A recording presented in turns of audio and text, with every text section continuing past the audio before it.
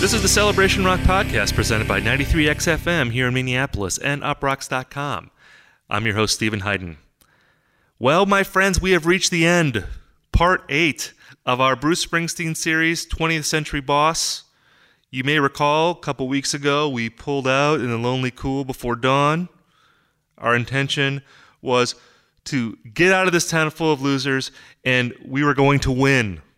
And how were we going to win? We were going to win by walking through Bruce Springsteen's discography, album by album, in the first part of his career from the early 70s up through the 90s. And we are now at the point where we have reached the 90s. Bruce in the 90s is the name of this episode. And for some of you, this might be a weird point to end on. Because again, the goal was to pull out of this town full of losers and win. Right? Just like in the song Thunder Road. And the 90s for Bruce is not really synonymous with winning. In this episode, we're going to be talking about 3 records. We're going to be talking about Human Touch and Lucky Town, both of which were released on March 31st, 1992, and The Ghost of Tom Joad, which came out on November 21st, 1995. Now, the 90s are easily the least well-regarded decade of Bruce's career. His reputation during this time is so poor that people tend to skip from Born in the U.S.A. in the mid-'80s up through to The Rising in early 2000, like if they're doing retrospectives of his career. If people make note of this period at all, it's to illustrate how far Bruce fell without the E Street Band, who finally reunited with the Boss at the end of the decade to great acclaim and popular excitement. And of course, they've remained with Bruce ever since. And yet, I've always had a soft spot for 90s Bruce Springsteen. This period coincides with my coming of age as a music fan. Bruce, of course, had been a fixture in my life since Born in the U.S.A. in 1984, when I was 6 years old or so. But it wasn't until the 90s that I started to become a true hardcore fan and dig deep into Bruce's catalog. For fans of my generation, Human Touch and Lucky Town were the first big new Bruce Springsteen albums of their lives. And yes, of course, they are among the weaker entries in his catalog. Human Touch in particular is an album that seems deeply confused about what it is supposed to be. Bruce himself didn't have a clear idea of what Human Touch should stand for thematically when he was making it. Is Human Touch supposed to be a big-time superstar mainstream rock record? Or is Human Touch supposed to be a middle-aged singer-songwriter album permeated with language gleaned from the therapy sessions that Bruce was now utilizing to ease his troubled psyche? When you listen to the album now, 25 plus years later, the answer to those questions doesn't seem any clearer now than it was in 1992. The other album, Lucky Town, in my view, is much clearer and stronger. Whereas Human Touch took more than a year to make, Lucky Town was knocked out in a matter of a few weeks, the result of a surplus number of songs that Bruce wrote when he was only intending to write one more track for Human Touch. While I'd never argue that Lucky Town is a masterpiece, it is much grittier and more moving than Human Touch, and it finds Bruce writing lovingly about his new life as a family man. 4 years later, after some valleys, such as the relatively ho-hum response to Human Touch and Lucky Town, and some peaks, including winning an Oscar for writing Streets of Philadelphia, Bruce reemerged with perhaps the least commercially viable album of his career, The Ghost of Tom Joad. Now, I'll admit, The Ghost of Tom Joad took me a long time to appreciate. And even now, as someone who absolutely loves this record, I still think that Bruce's performances on the album and the way that he presents the instrumentation don't do the songs justice. If that's how you feel about this record, I highly recommend downloading a concert recording of Bruce's show in Dublin in 1996 during the Ghost of Tom Joad tour. For a long time, the show was available as a bootleg, but now you can actually go to the official Bruce Springsteen live recording site and download it. That recording made these songs come to life for me. While the album is quiet to the point of almost being non-musical in parts, with virtually no dynamics in how the songs are sung and played. On that live record, songs like the title track, Highway 29 and Straight Line, come to life while still feeling intimate enough to sound as though Bruce is playing them in your living room. As a piece of writing, Ghost of Tom Joad for me stands with anything Bruce has ever done. In fact, I sometimes wonder if the album would have actually worked better as a collection of short stories. That's how evocative and engrossing these songs are lyrically. While Ghost of Tom Joad wasn't a hit on the scale of Born in the U.S.A., it was an absolute artistic triumph. And for me, it does represent a victory for Springsteen, proving that he was capable of moving forward in his career and past the kind of titanic success that destroys many artists in the long run. If not for the Ghost of Tom Joad, Bruce might not still matter today as a songwriter and performer. I'll admit, this was the hardest episode to find a guest for. It's very easy to find people who love Born to Run, or The River, or Nebraska. But to find people who are willing to revisit Human Touch, that's a much taller order. Fortunately, I was able to convince Tim Showalter to take on this task. In 2009, Tim released his first album under the name Strand of Oaks. Over time, like Bruce, he has evolved from being a moody folkie to the maker of widescreen rock records like 2014's excellent Heal and 2017's Hard Love. In early 2018, Tim put out a very good outtakes collection from Hard Love called Harder Love, which has some amazing songs on it. Songs so great, I can't believe that they didn't make the original record. Tim and I had a great experience revisiting these records, and I think you'll find that, again, unlike some of the other episodes that we've done where we've explored well-established masterpieces, that revisiting these weaker entries in Bruce's catalog, certainly I would say Lucky Town and Human Touch are weaker albums. It's a pretty fascinating look at an artist who I think for a long time seemed infallible. Sometimes I think in order to appreciate why an artist is really great, you have to look at their weaker moments and compare them to the albums you already know and love. So I think this will be an opportunity maybe for a lot of fans to check out records that they haven't listened to in a long time and maybe gain a new appreciation for them. So here is me and Tim digging into Bruce in the 90s. So before we get into it here, I feel like we have to do like a quick sort of disclaimer here because, when I had this idea to do a Bruce Springsteen series and, talk to artists about his albums from the 20th century, it was very easy to find people to talk about Nebraska. It was very easy to find people to talk about Darkness on the Edge of Town and Born to Run. There were no takers for 90s Bruce, no takers for Human Touch, Lucky Town, and Ghost of Tom Joad. So I approached Tim, and I said, hey, man, would you mind doing this? And it took some convincing, especially on the Lucky Town, Human Touch. I know you're a fan of Ghost of Tom Joad, and we're going to get into that. But like the sort of, I guess, acknowledged nadir of Bruce Springsteen is Human Touch and Lucky Town. I don't think you had even heard those records when I asked you to do it, but you are a nice guy, and you took one for the team. And I feel like, we've talked a little bit before, going on here.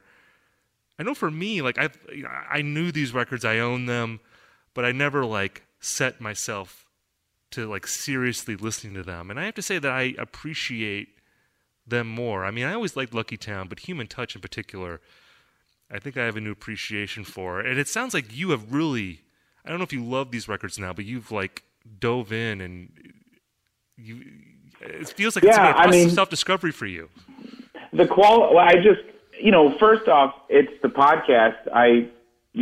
I'm a consistent listener, so I wasn't going to give you like my junior varsity level approach here. I just am a giant fan, so I kind of focused up, and I think I just texted you before we called. I have 12 pages of notes that I've written over the course of the last 48 hours, and because it's for me. Many Springsteen records are canon almost. Like I can't really describe Nebraska anymore because I've talked about it so much. I've listened to it so many times, and those big ones, they're almost too familiar for me now. And I kind of like this. It's more interesting for me to talk about these particular records because it's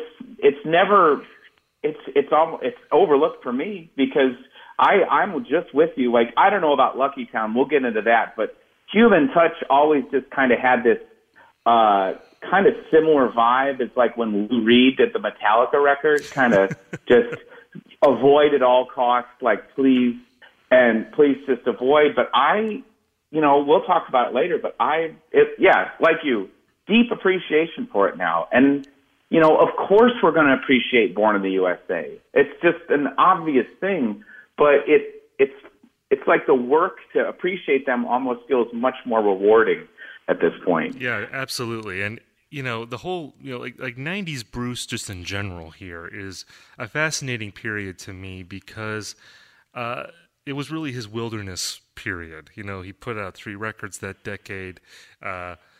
Ghost of Tom Joad, I think, is pretty well regarded, but certainly Human Touch and Lucky Town, they didn't sell as well as previous Springsteen records. They were pretty quickly dismissed at the time, and certainly, as you alluded to, subsequently, they have a pretty bad reputation. Before we get into like the specifics of these records, I'm just curious for looking at it in a broader sense. I mean, you and I are around the same age, so we both sort of came of age in the 90s as music fans. We were both into alt rock at that time. I was a Springsteen fan from the time I was a little kid, so I knew Human Touch and Lucky Town, and I appreciated them, I think, at the time.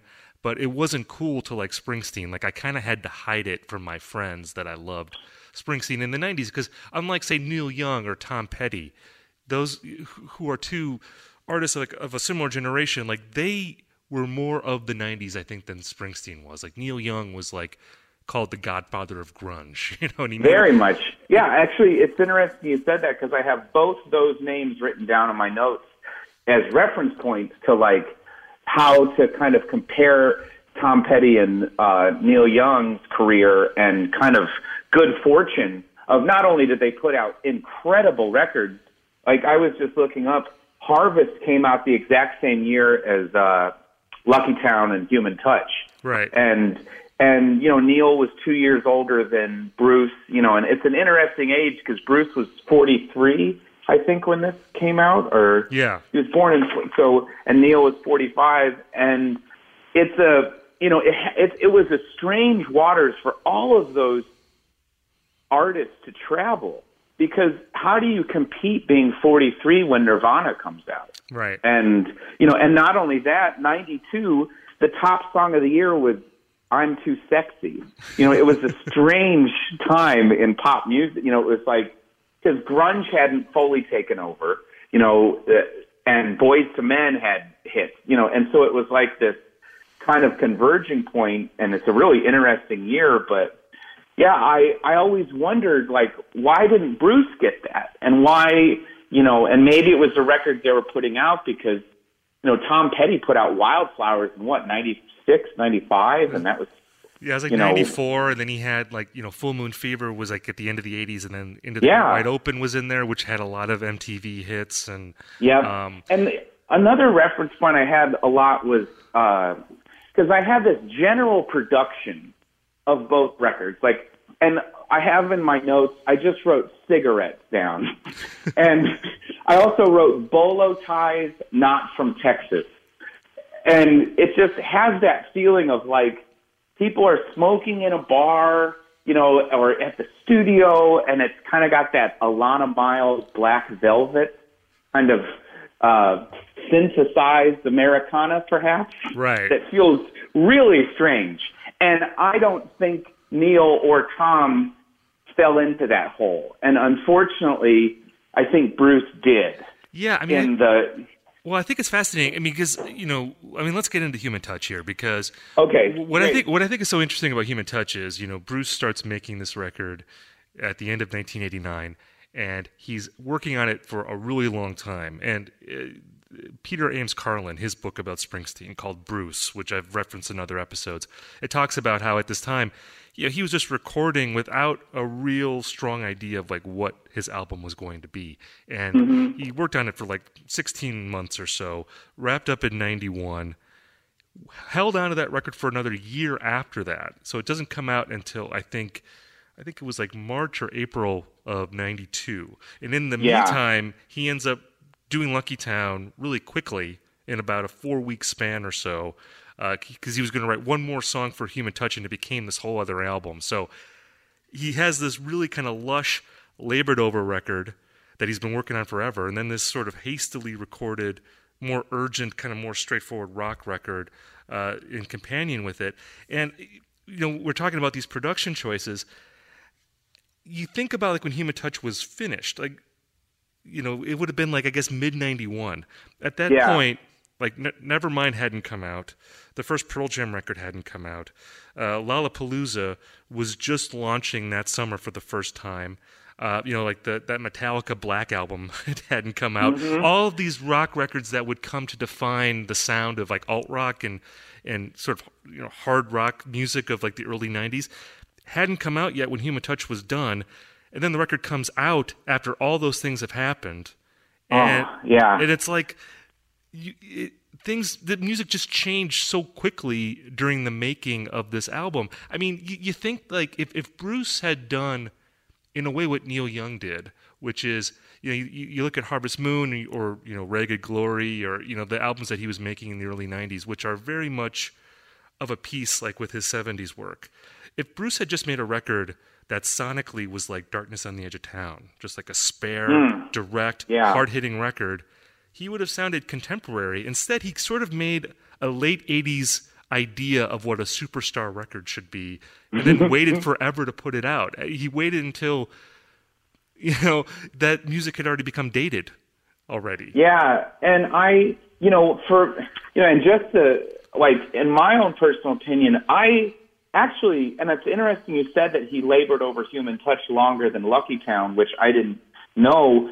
I actually really like, there's an element and kind of a effervescence to Human Touch that is kind of a version of psychedelic that I thought, like with the strange echoes on the voice, kind of some of the vamps at the end. And, I had a touchstone of like, I don't know if your listeners know who Chris Whitley is. It was that, it was this kind of like, you had synthesizers, but you were kind of from the bayou, and it was this strange mixture of heavily processed guitars. I mean, some of the guitars on Human Touch, I can't believe, it sounds like robots are playing them. Like what's an example? Like what song would you say? Well, at the beginning of, what is it? The Human Touch is the first song, Soul Driver. Yes. Like, Soul Driver is that weird chorus flange effect that is probably made with a rack mount studio pedal that is the size of a refrigerator or something. Like, and it just, I always think like, dude, you have your telly with you, plug that into an amp directly, put a microphone on it, and record it the same way you did for Greetings from Asbury or whatever you were listening to, whatever record from the time. But like so many of those guys, I think this record is such an apparent, or both records are such an apparent problem that I think a lot of those artists just were really excited to go into the studio and they listened to producers. And Bob Dylan probably went into the studio and he's like, I got these new songs. And, before Daniel Lanois, whoever did some of the 80s stuff, was like, oh, I've got these new synthesizers. I got these new drum machines and all these vocal effects.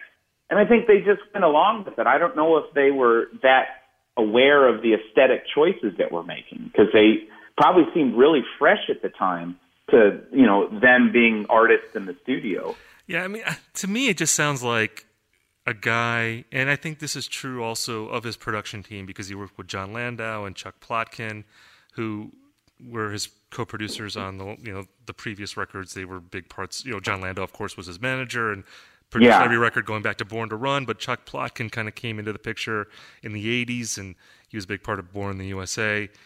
To me, Human Touch sounds like a record made by guys in their 40s who have become tremendously successful and, don't necessarily feel connected to, like, what's going on in modern music. So, like, they kind of have an older idea of what a big-time rock record should be. Like, to me, it seems like a very conscious attempt to make, like, well, what does a hit record sound like? Because that's what Born in the USA was too. I mean, there was a conscious effort to make a blockbuster record, and Dancing in the Dark was like a deliberate attempt to make a hit. And at that point, Bruce was sort of connected enough to pop music to know like what a hit should sound like, and it worked. Whereas on Human Touch, not only was he maybe not as connected to that world anymore, he waited to put it out and sort of dated and the the music. hesitancy. Like this record could have come out in early '91 or maybe mid '91, and before grunge happens, before all these changes in music, and maybe at that time it wouldn't have seemed so passé at that time. Yeah, because Tunnel of Love was '87, right? Yeah. And that I almost it's funny that you don't judge Tunnel of Love for doing very similar production choices as these two, because it felt appropriate for 1987. It felt like people were listening to Tears for Fears or those big records. I'm kind of astonished on simple facts of like Human Touch was the first single, and it's 6.5 minutes long, and it really doesn't go anywhere.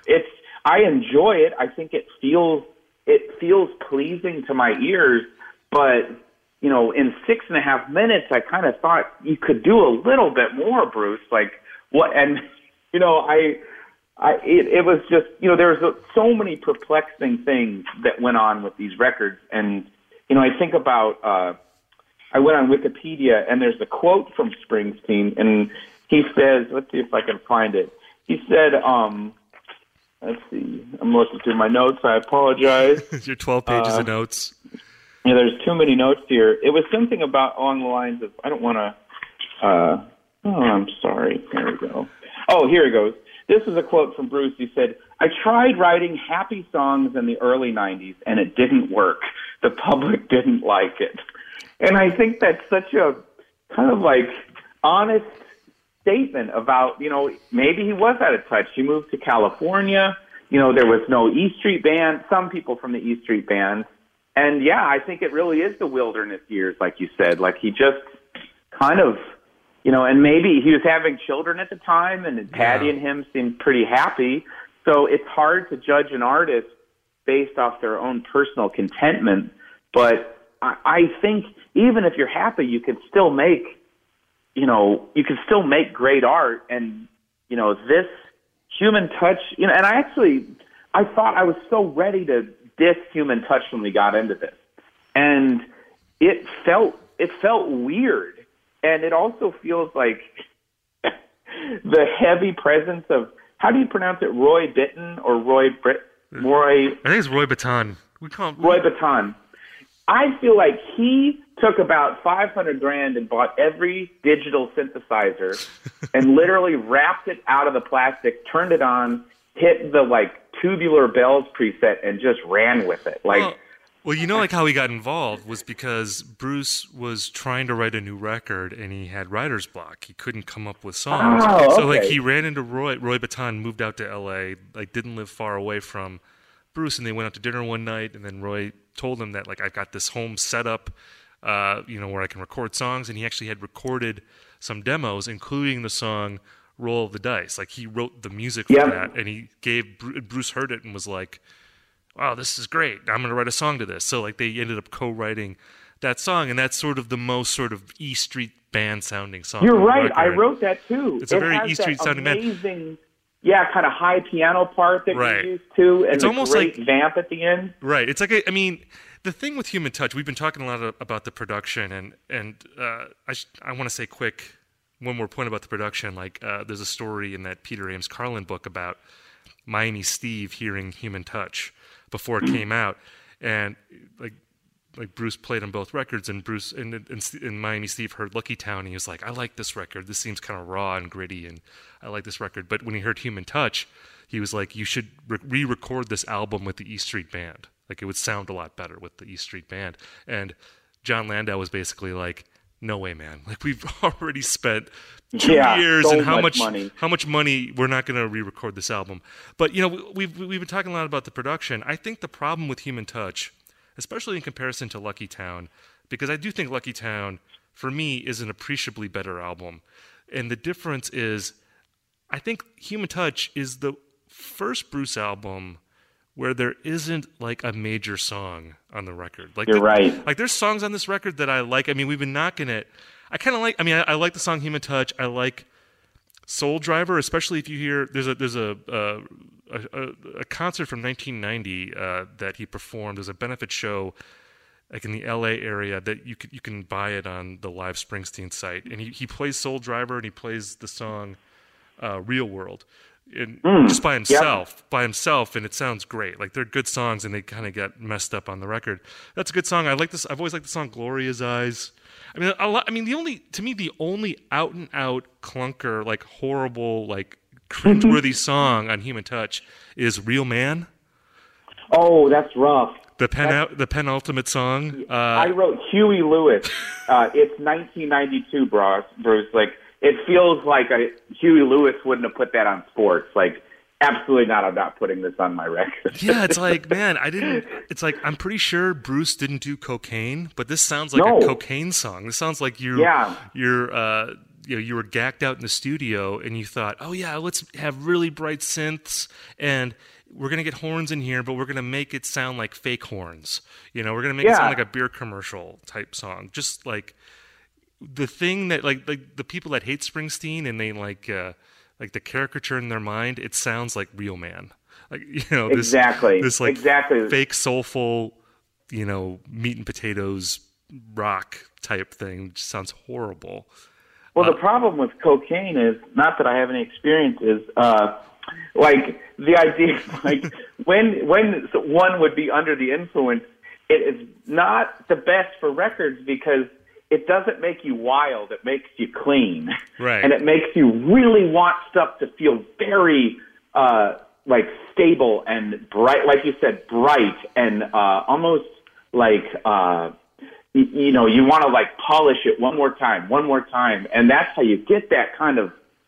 That's how you got Tango in the Night, or a lot of those records. You think like, why aren't they making stuff that sounds like the Sex Pistols? But actually, and Bruce probably didn't do it, but I can guarantee you, one of the engineers or somebody working on that record was having some fun in '92 because it's extremely apparent. And another thing that I wanted like Bruce to do is this is an hour-long record, and it could have been a really good like 32-minute long record. Right. Like, cut a few out. And this is also, Lucky Town and Human Touch and a lot of records of that era fell victim to the CD coming out. And I feel like record labels were saying, hey, we got 90 minutes on this CD now. It's not vinyl anymore. Like, put some more songs. Just dump. Like, the song Cross My Heart does not need to be on this record. It's right. Absolutely unnecessary, especially when it goes right into Gloria's Eyes, and then you just start thinking, I'm just listening to the same song over and over and over again. Right. Well, I mean, there's the argument that's often made about these two albums that, like, he should have taken the best of Human Touch and the best of Lucky Town and made one record. And yes. I disagree with that. I think he should have just junked Human Touch and put out Lucky Town, because I actually do think Lucky Town is a good cohesive body of songs. And to speak to your point about the CD era, Lucky Town's only 40 minutes. So yeah, exactly. It gets in and out. And Lucky Town isn't a masterpiece. It would have definitely been the weakest album that he had put out at that point, but it does seem like a pretty honest reflection of where he's at. He's writing songs about his kids, about his marriage, this sort of idea of like feeling grateful for who you are. There's been a lot of talk about Bruce at this time. He was going through therapy for the first time in his life, so there's like self-help language that appears in a lot of the songs. You can hear that in songs like Better Days and Leap of Faith and Living Proof, songs like that on Lucky Town. But to me, I don't know. Like, I understand why he put out two different records, because I do think they are different enough where the songs wouldn't have worked.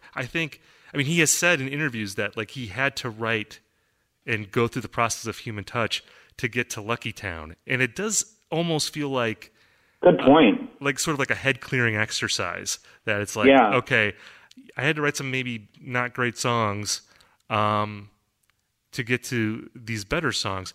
Because, to get back to the point about there being no major songs on Human Touch, in my opinion, I think that there are some major songs on Lucky Town, and I would say If I Should Fall Behind, If I Should Fall Behind, which is a song that appeared in E Street Band shows for years after that. My Beautiful Reward, I think, is a great song. I actually like the title song a lot. It's sort of an Atlantic City type, narrative, going to like Lucky Town. It's sort of like the idea is he's going to gamble and kind of make his life better. There's sort of desperation in that song. So those and the rest of it, like there are no songs I dislike on Lucky Town. I think there's some songs Local Hero. I don't mind Local Hero. I wish it didn't. I wish he had maybe just played that on an acoustic guitar or something. Like I think that would have been a good kind of like tossed off, like having like the honking harmonica in there, and it doesn't need to be a big production, but the thing with a song like that though versus like Human Touch it feels kind of stiff and humorless. Like Local Hero at least has a sense of humor to it. At least it's a little loose, which I appreciate. Well, look at the cover. He's wearing sunglasses. It just felt really strange to see this beautiful man that I've been, so many covers, and he's on the cover, but he's wearing sunglasses, and I couldn't get over it. I was like.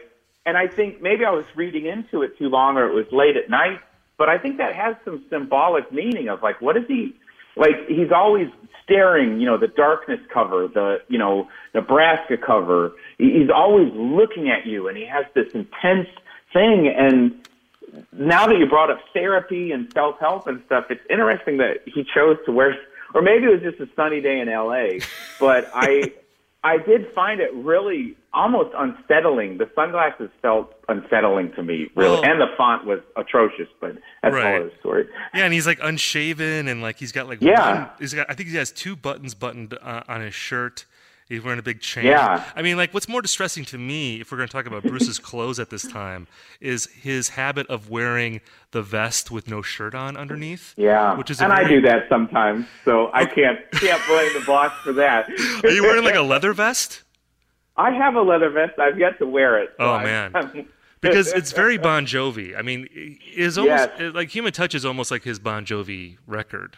For sure. And like, if I could give, and maybe it's because I always focus on production of records. I'm obsessed with it, just choices people make. Yeah. But if I may just give a blanket note, like, remember how the Beatles reissued, I'm sorry, I'm blanking, Let It Be, but without Phil Spector's strings?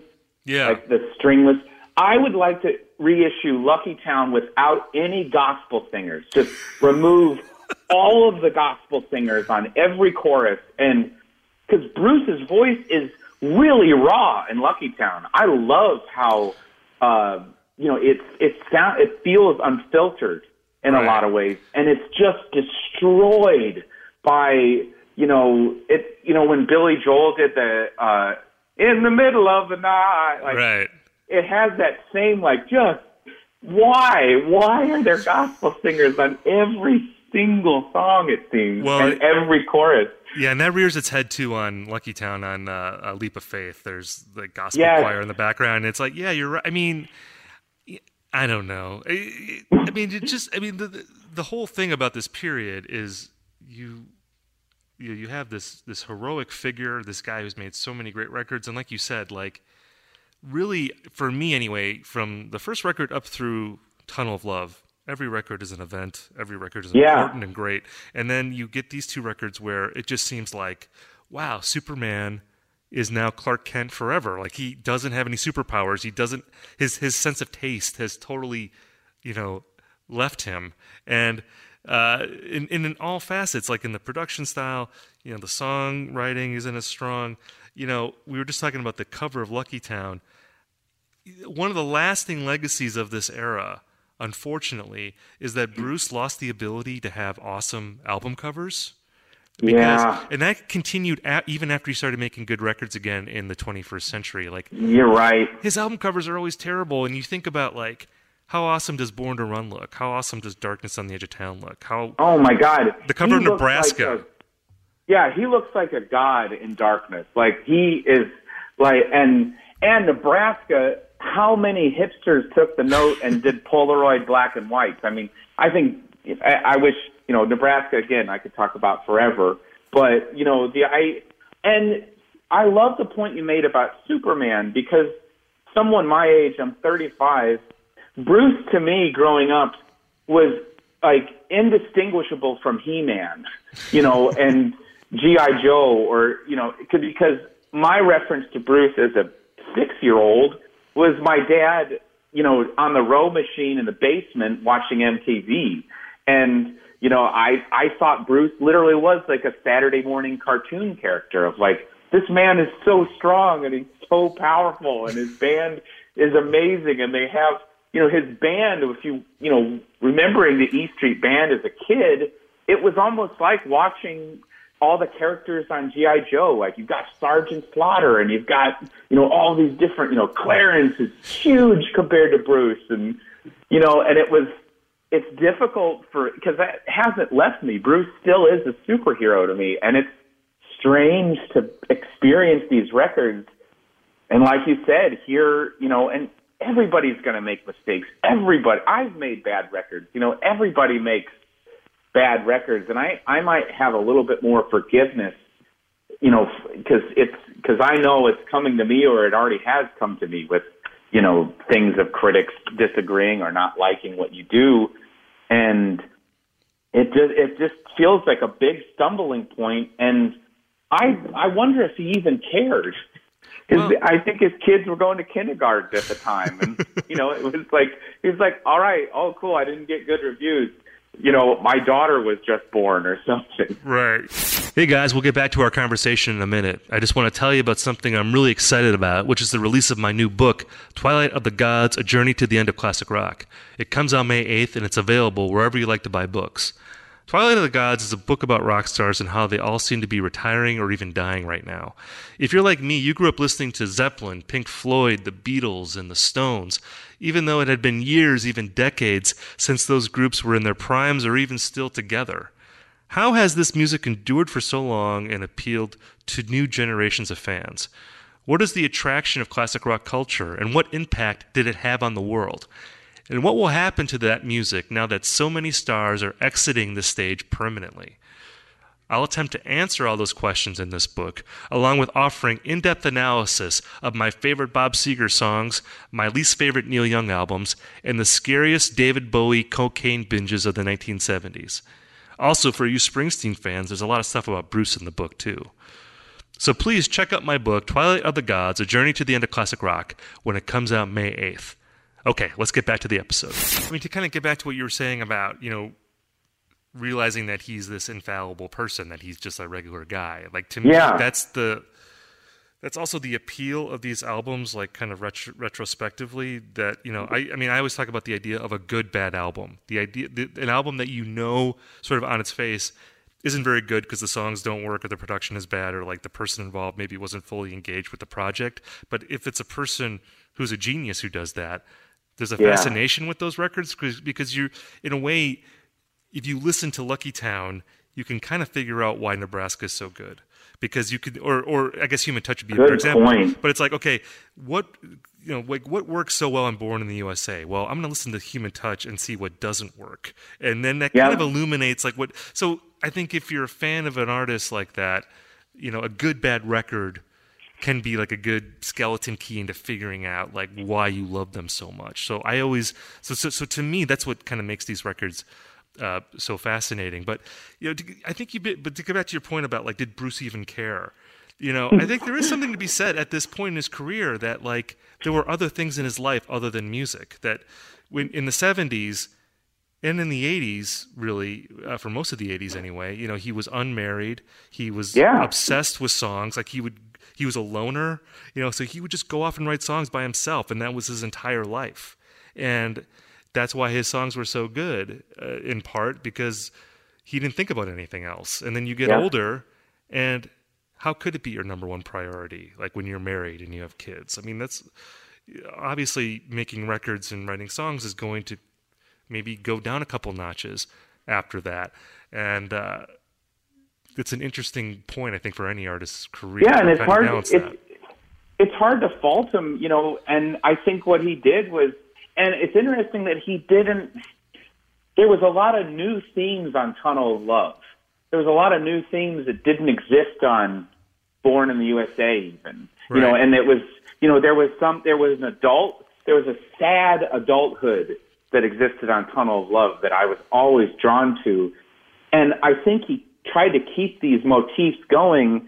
And oftentimes, you know, again, I'd never heard Lucky Town, and I'm absolutely honest about that. Like, so when I was listening to Lucky Town for the first time, I was constantly writing other songs, Bruce songs, while hearing the Lucky Town songs. Like, the title track, Lucky Town, it sounds like a reworking of Downbound Train and even The River, and you get these glimpses, and that's such a good point you made of the fact that this is almost a great, what do they call it in chemistry when you have the thing that doesn't change? It's when you're doing like an experiment, you have not a standard, but the control. I forgot the name. The control. The control. Yeah. So this, you know, these two records are almost a really cool thing to put in that equation of like, yes, I have Lucky Town, and somehow I can put on Downbound Train and feel so much more love for Downbound Train now, because you kind of go back to that original glowing source of where some of his songs come from, or you listen to like Atlantic City, and because he often has these songs where it's like a couple, it's two people, either a man or a woman or friends, who are like on some kind of like disastrous journey. And, you know, those exist a lot in Tom Joad we'll get to, but, you know, I just listened to Lucky Town again, and I don't mean to keep going back, just get rid of the gospel singers. It's real rough. But I love how Lucky Town ends.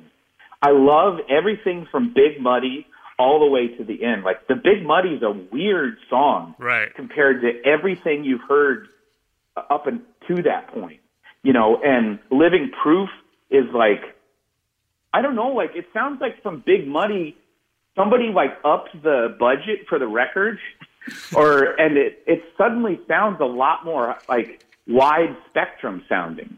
And it's real interesting, because I had this thought of like, what if Lucky Town became an EP, and it was like a 5-song EP? It would be really good, you know, if you choose some of these songs, you know, Big Muddy, Living Proof.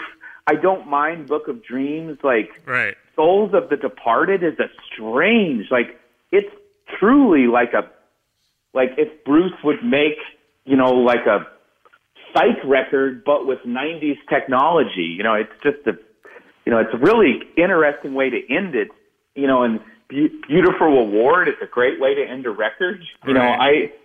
And it was just strange. Like, maybe I was more drawn to the, you know, because a lot of times even the songs are good at the beginning of Lucky Town, and his vocals, like I said, are really pronounced and raw and emotive, but the music at the beginning of the record feels like a MIDI version of Bruce Springsteen. Like, and you can feel the life getting, and Randy Jackson does a great job on bass. Like, I think he plays bass on a lot of these.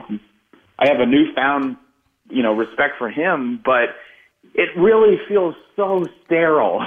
And, you know, Max Weinberg kind of messes up sometimes, and it's awesome. Like, there's this, like, running to the finish line with the E Street Band that's so perfect, and you don't know, some guys get there before the others, you know, and some guys want to be louder than the other. You know, it's really such an awesome character study, and that just gets sucked out of the room with the playing on Lucky Town. And you've got Bruce kind of singing over like a karaoke track of what, you know, a version of what the E Street Band once was. Right.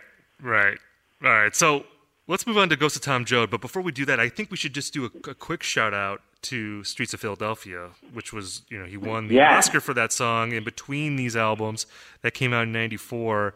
And that was sort of like a more modern, I guess, Bruce, or at least like, sort of more 90s sounding maybe than Human Touch was, certainly.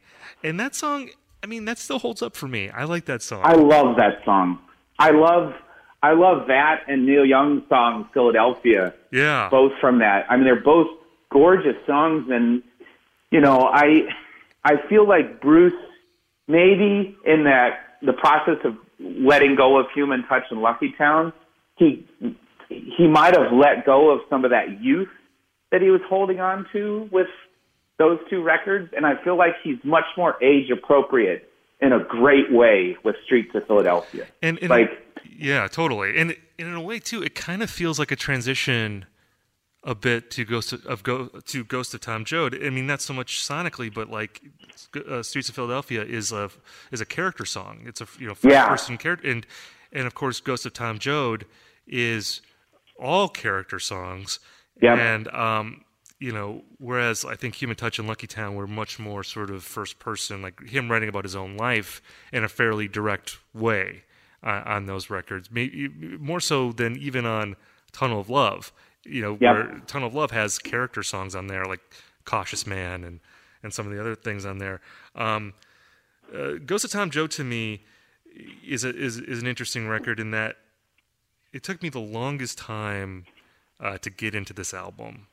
And interesting. It's funny because I feel like now this record has a really good reputation, especially among songwriters. Like I know Jason Isbell has tweeted that this is like his favorite Springsteen record, and it gets name-checked a lot. I think because of the lyrics. It's like some of his strongest lyrics, I think, on any album. Especially, if you were into the storytelling aspect of Bruce Springsteen, this is arguably his strongest album. It's up there with Nebraska, just purely on a storytelling level, because, to me, like you have to look at the lyric sheet when you're listening to this record. Of course. Because they're like stories. I think what was difficult for me is that musically speaking, it's very threadbare. Some songs, there's barely any music at all. And that's intentional because it's a very hushed record, very softly played record.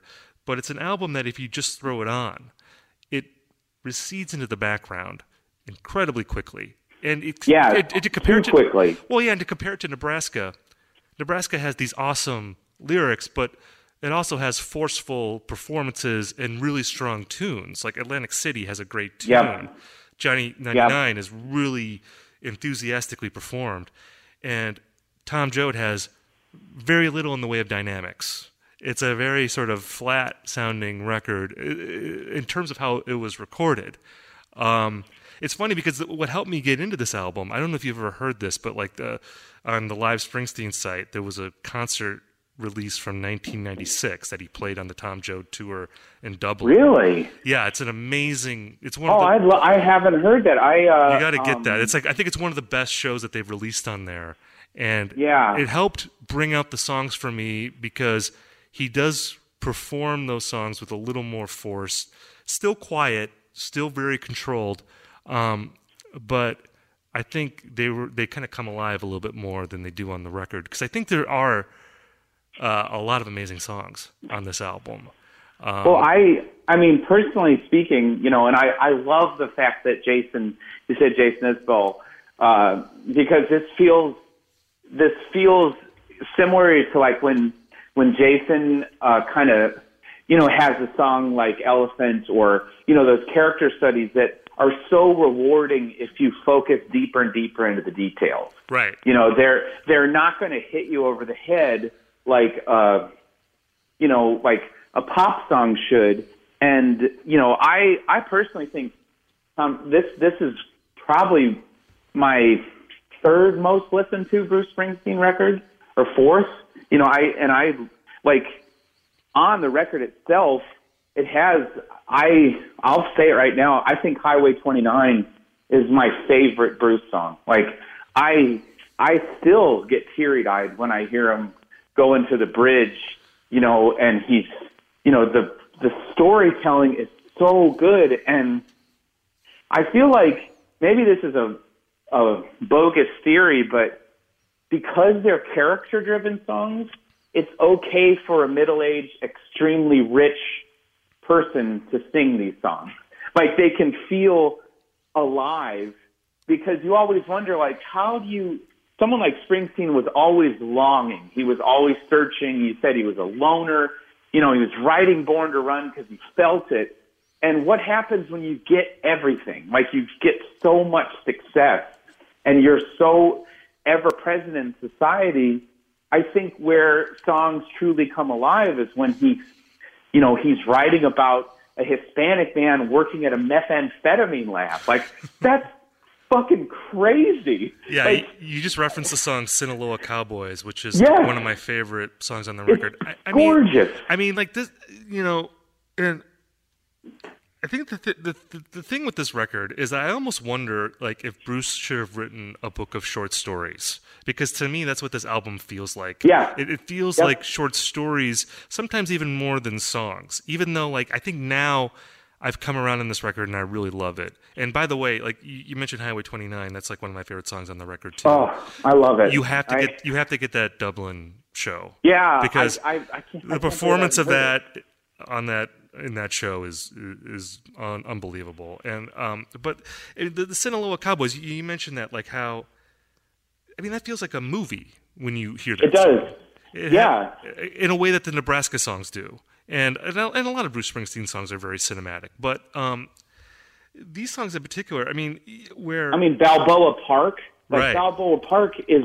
I just wrote tragic on my notes. Like, it's just gripping when you start hearing, and I feel like it's such a strong point you made about the short stories, because this is just like, I'm a huge fan of John Steinbeck, and not only the Tom Joad reference, but, like, it reminds me of, like, especially his focus on, like, kind of California border Mexican culture, and reading books like Tortilla Flat and To a God Unknown, and there's all this kind of, like, kind of really mystic level of, this culture that exists. And even, like, I've always been fascinated by that particular zone of, there's such a wealth of stories from it. And yeah, I mean, I would be fine just reading the lyrics. And, he still will hit you, though, with those changes. Right. I think Bruce is the king of the bridge. Yes. Where you've heard, and he's, throughout his whole career, Down Train, when, like, he jumps back into this, like, flowing stream of conscious lyric, piece towards the middle end. And he still does this so many times on Tom Joad, where, like you said, it's not melody-less, but it's lacking, or he doesn't really see the need to, like, have, like, a gigantic soaring melody or choruses. But he will hit you over the head with bridges sometimes, and he'll go to this minor chord shift that just breaks your heart. And again, going back to Jason Isbell, that's what he does on, songs like If We Were Vampires, and right. He'll have those modal shifts where you're hearing a chord, and then just with, like, a single note on the guitar, he'll go minor, and that's enough to just melt you. Even if you don't know it's a minor chord, you feel it so strongly. Right. And I think that stuff is all there, and I think it's there to be appreciated, but it's not going to grab you by the lapels and pull you into the record like every other Bruce Springsteen record does. I mean, in a way, this album is sort of like the movie star who does this really grungy indie film, Like, he's not going to make he's not making, like, the blockbusters this time. This is like, like Steven Spielberg doing, like, Schindler's List or something. Go from Jurassic Park to Schindler's List. And I also feel like, too, that this record, it was kind of the culmination of him reacting to the success of Born in the U.S.A. Because you have Tunnel of Love, I think, which was a deliberate scaling down. You have Human Touch and Lucky Town, which I think were attempts to sort of regain what he did at that time, or to make a record in that vein, and maybe learning that he couldn't do that anymore, and then going in the total opposite direction and making a record like this, which is very dense lyrically, like very dense. Like, I don't know if you've noticed this. If you look at the liner notes, there's actually a bibliography to these lyrics. Yeah, I remember the CD. For sure. He cites magazine articles from the L.A. Times. He cites The Grapes of Wrath, of course, by the John Ford film, and he references like a couple of books. And of course, he was traveling a lot at that time, like doing a lot of motorcycle trips. So like he was traveling around that area, the border between California and Mexico. So I don't know if he was doing like first-person journalism, to write these songs. But super dense lyrically songs, musically sort of the opposite of the Born in the USA model. Like, we're not going to engage you at all. Like, there are melodies here, but they're almost subliminal. The music is almost subliminal on this record. And then after he made this, it was almost like, okay, maybe I can get back with the E Street Band at the end of the decade. And he got out of his system. Yeah. And I, and this is just a completely side point to everything, but it should be mentioned.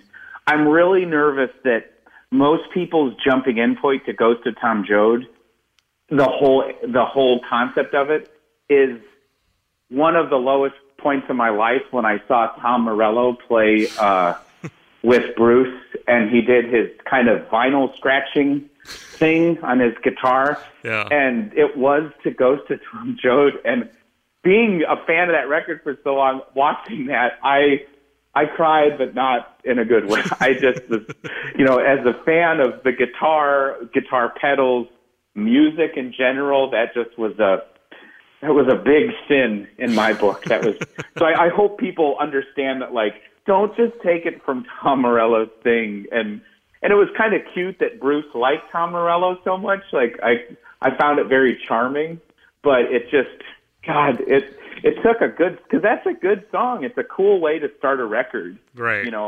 With this. But I do find it, and I think, whereas I don't know what he thought of Lucky Town or Human Touch, if I could project onto the boss, I feel like he was proud when he was finished with Ghost of Tom Joad. Like, this is an accomplishment of a record, right? And it feels like something you could finish and actually feel like, I didn't phone it in. It wasn't, it just was a real, I hope he was proud, because I find it, just from a lyric standpoint, a gorgeous record. Yeah, me too. And, I mean, when I was listening to this record a lot in the last few days, getting ready to talk to you, and I was like, I want someone to turn this album into like an anthology TV show, like where there's like an episode, like a Dark Mirror, but it's Ghost of Tom Joad, where you get, like, I want to see Straight Time as like a movie. Ooh, which by the way, I was researching this and I couldn't find any confirmation of it. There's a Dustin Hoffman movie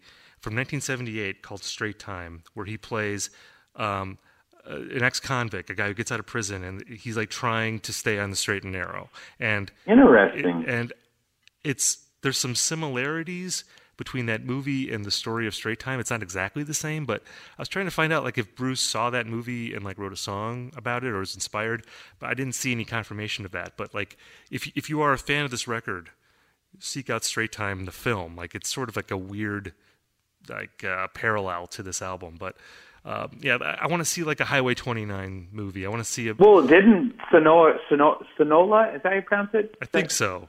Sonola Cowboys is basically just alluding to Breaking Bad. Eventually, like, right. Dude should have gotten writing credit for like kind of piquing the interest of like the tragic lives of the methamphetamine world. Like, right. At that point I didn't even know what methamphetamine was.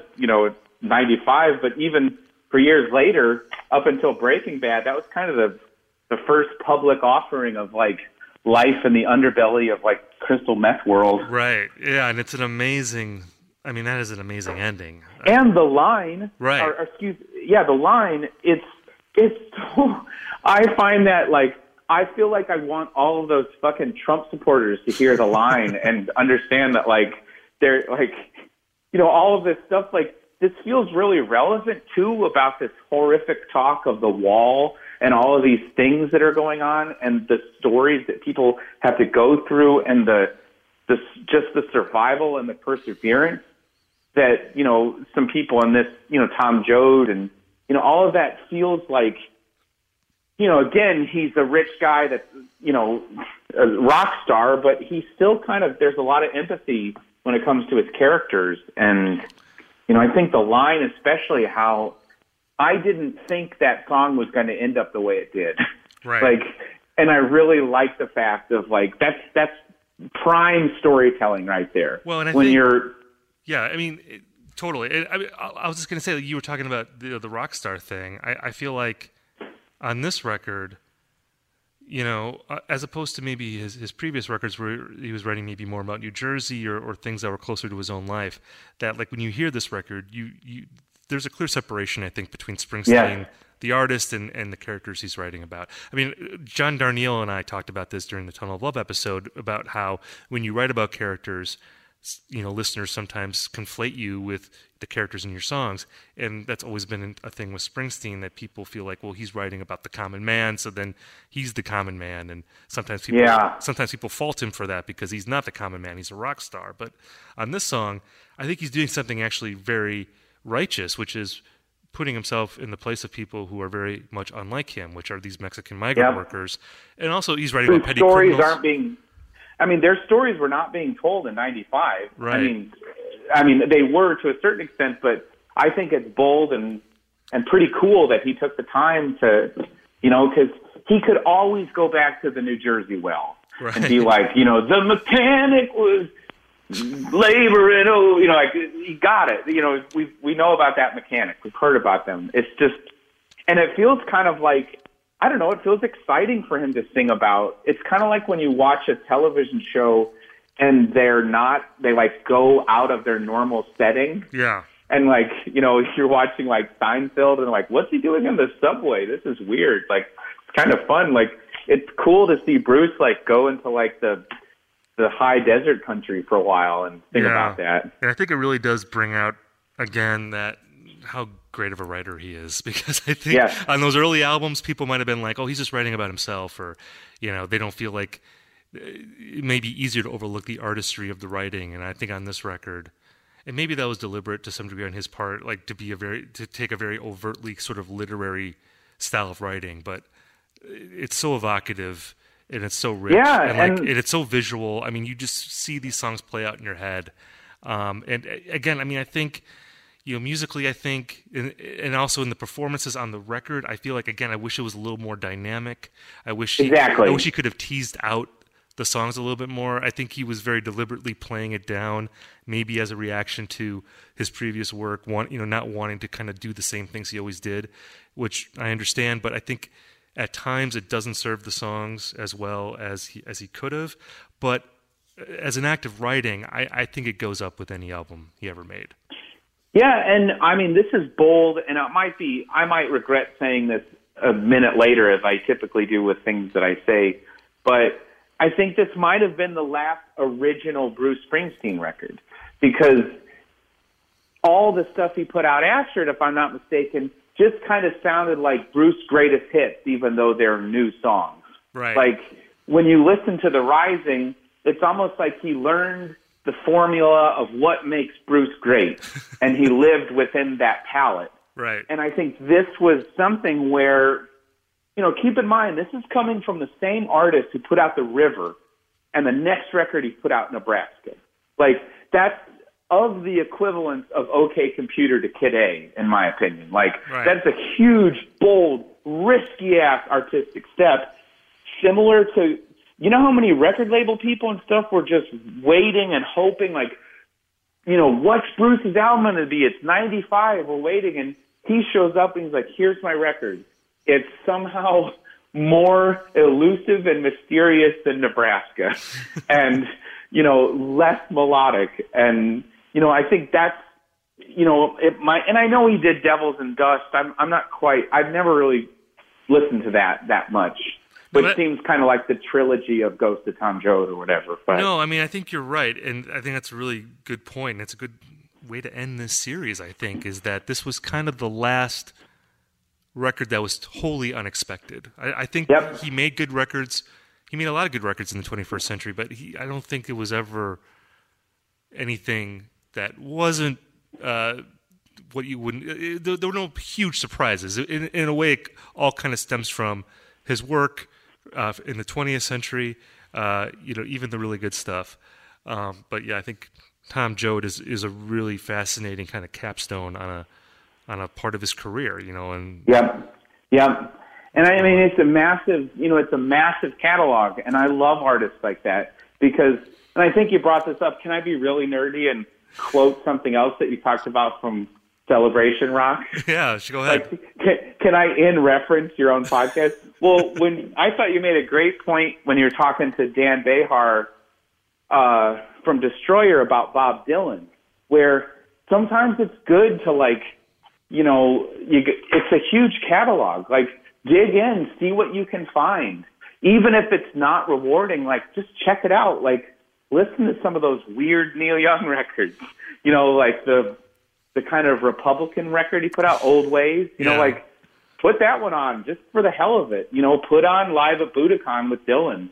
Try it out. And, I think that's what was really enlightening for this talk we've had is the idea of, I would never in my life have listened to Human Touch or Lucky Town all the way through, let alone 3 times, and tried to figure out what or why or how these records were created. Well, I'm glad I made you do it, man.